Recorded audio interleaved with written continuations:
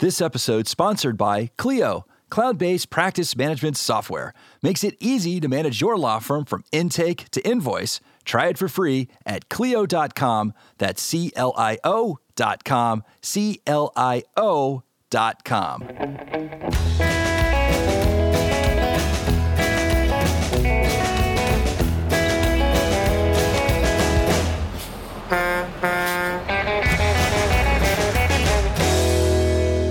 Hello and welcome to another edition of On the Road with Legal Talk Network.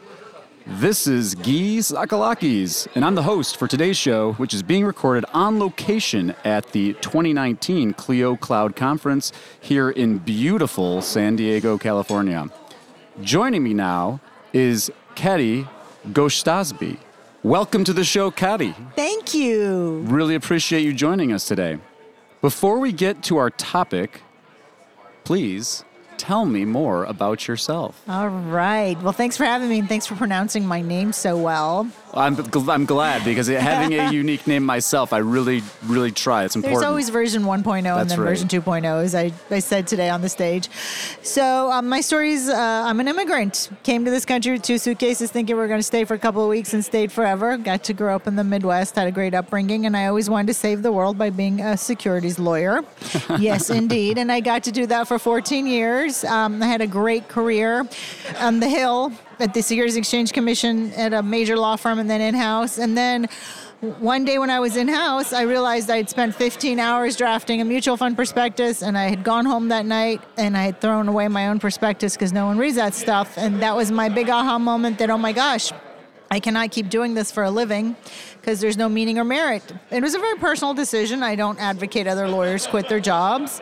But I worked with an ex-Harvard litigator because I'd always wondered, like, what else am I supposed to be doing with this life of mine? And I was always very curious about people and how they sold and how they showed up in life. And I've just always have a curiosity about human decision-making and the mental element. So he really taught me that we all have something we're naturally good at, and to turn it into a career for me, he said, it's a no-brainer because people can tell you're good at it and they'll gravitate towards that.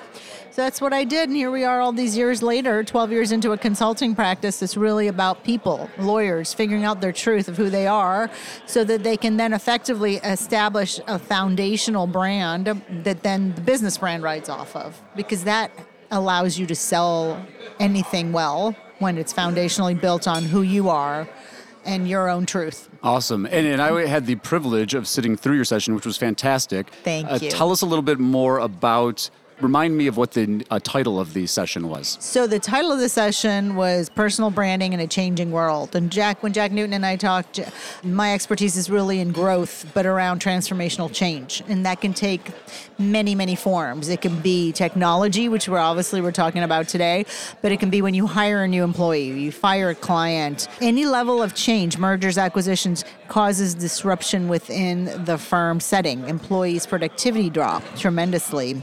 Up to 30% we found.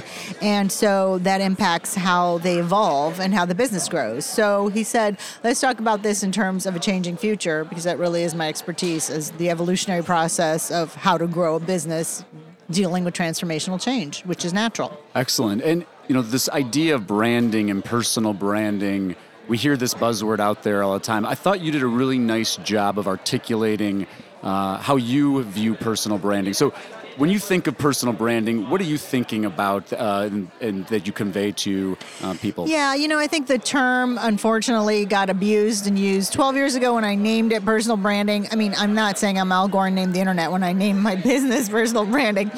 I really meant it was about the people. And what I saw coming out of the legal industry was that people had to start counting on who they were themselves in order to sell anything, because the corporate brands were no longer loyal, right? And people were losing their jobs. And they were showing up empty-handed going, well, what am I supposed to do? And that left everyone out of control and without an intentional purpose. And here are all these brilliant lawyers around me looking at me like, what am I supposed to do with my life? So the brand really of a person is really what are their unique gifts and abilities and attributes, but they have to be relevant attributes. We're not just talking random, because I'm still very left brain, linear, and analytical, and who your attributes are is important. And then how do we convey them consistently with clarity to your audience so that they really get you and know who you are at your core, besides just getting that you're a lawyer that may be able to do the job well?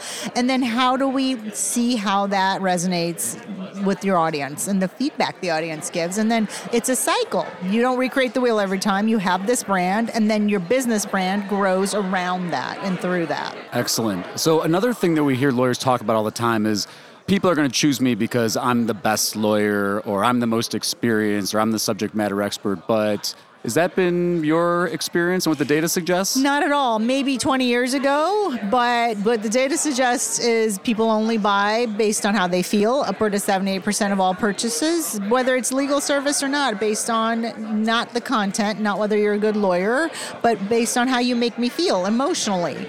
And there's only one emotion that drives that at the end of the day, whether you make me happier than not. So you don't need to be my cheerleader or be goofy or, joyful, but you have to elevate my mood to a point where I pick you over somebody else. So being the best at it is everyone's goal, and you should substantively be good at it, but that doesn't mean that people are going to pick you, and I think that's what's so frustrating to lawyers. They're like, I'm substantively brilliant. I went to Harvard. I went to whatever wonderful school.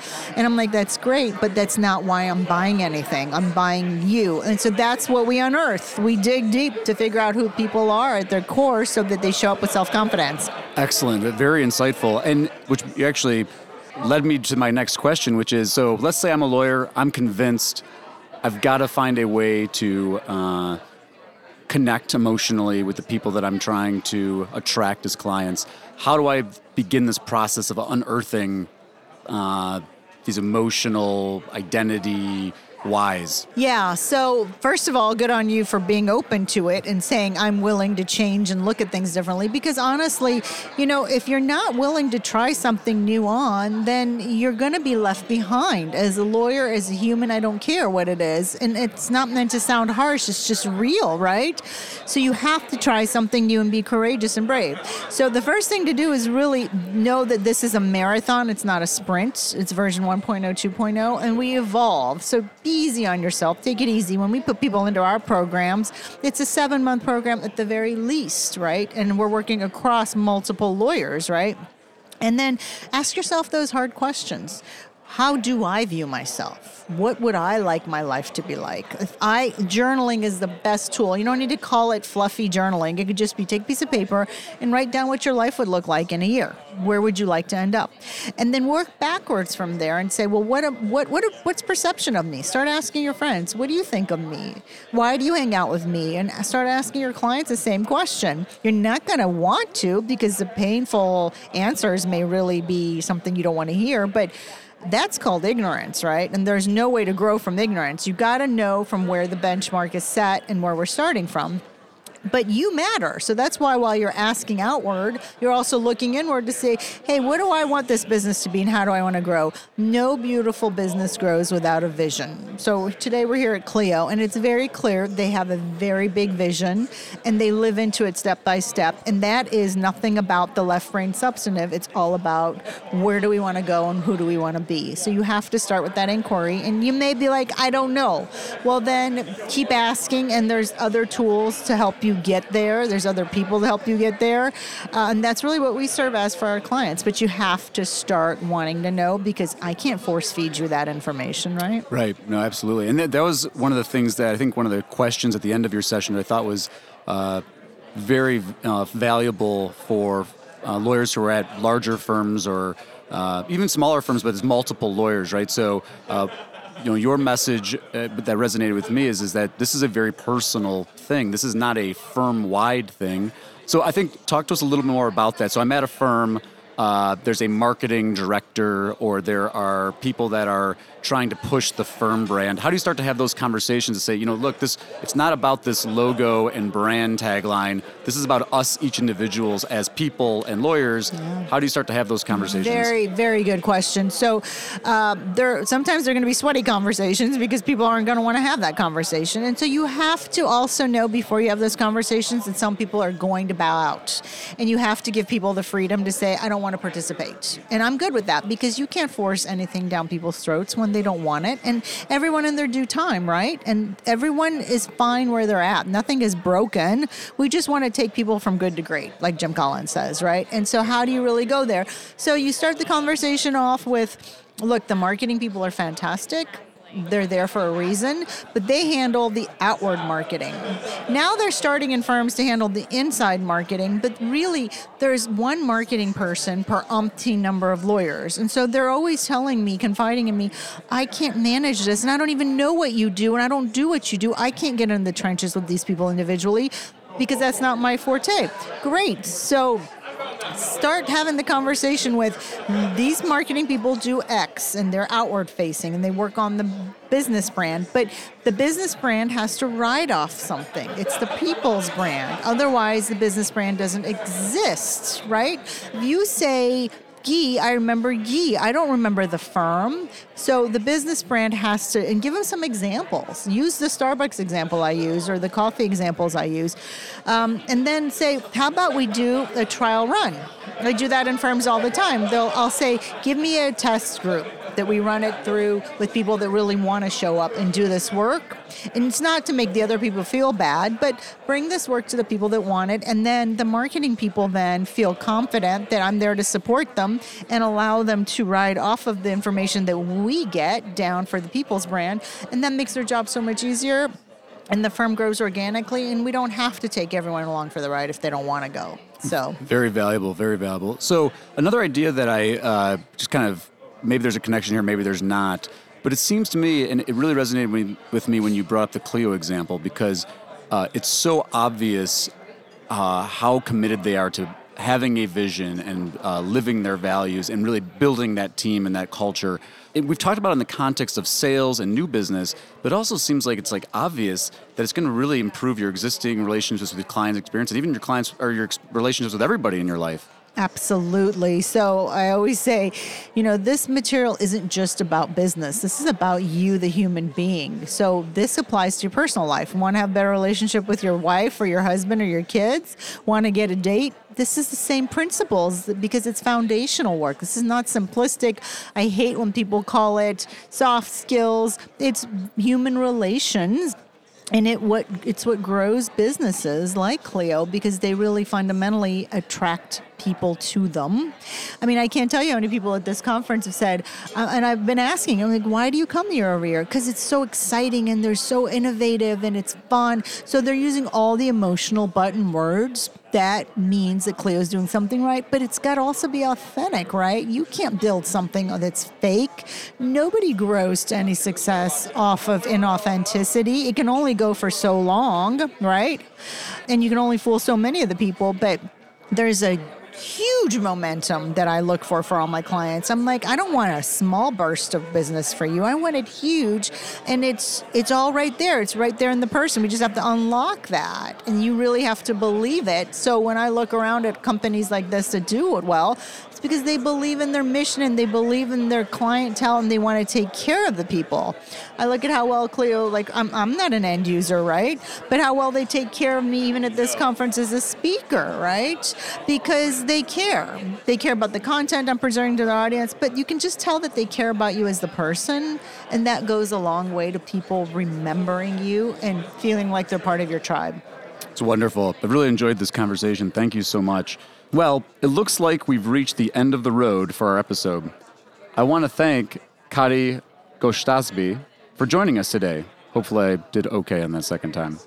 If our listeners have questions or wish to follow up, how would you like them to reach out to you? Perfect. Thank you for asking. So I am available on my website, www.puris, P like Paul, URIS like Sam, consulting.com.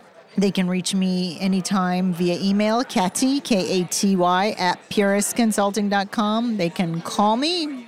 My phone number is right there on the website. And most importantly, we have so much content out there. If they don't get a hold of me, which I make myself accessible as much as I can, because anyone who reaches out who has a question, it's a good question and others can learn from them. We do a free monthly e-newsletter. We do podcasts. We'll have a catchy GTV episode. Like any form of content you want, I got it for you, because I just want people to saturate themselves with this material and take away what they need. And in fact, we do a monthly free webinar, which is coming up on October 25th for an hour. People always ask me two questions. What is all this content? We want to see you present it. And then what is Branding Bootcamp? So once a month for an hour, I do a free live webinar.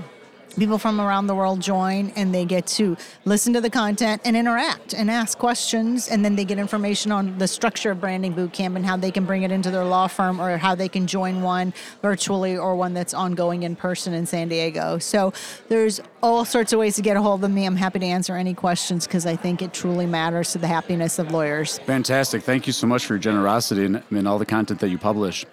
Also, thank you to our listeners for tuning in. If you like what you've heard, please rate and review us in Apple Podcasts, Google Podcasts, Spotify, or your favorite podcasting app. I'm Guy Sakalakis. Until next time, thank you for listening. If you'd like more information about what you've heard today, please visit LegalTalkNetwork.com.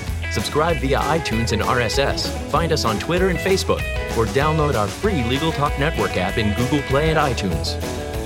The views expressed by the participants of this program are their own and do not represent the views of, nor are they endorsed by, Legal Talk Network, its officers, directors, employees, agents, representatives, shareholders, and subsidiaries. None of the content should be considered legal advice. As always, consult a lawyer.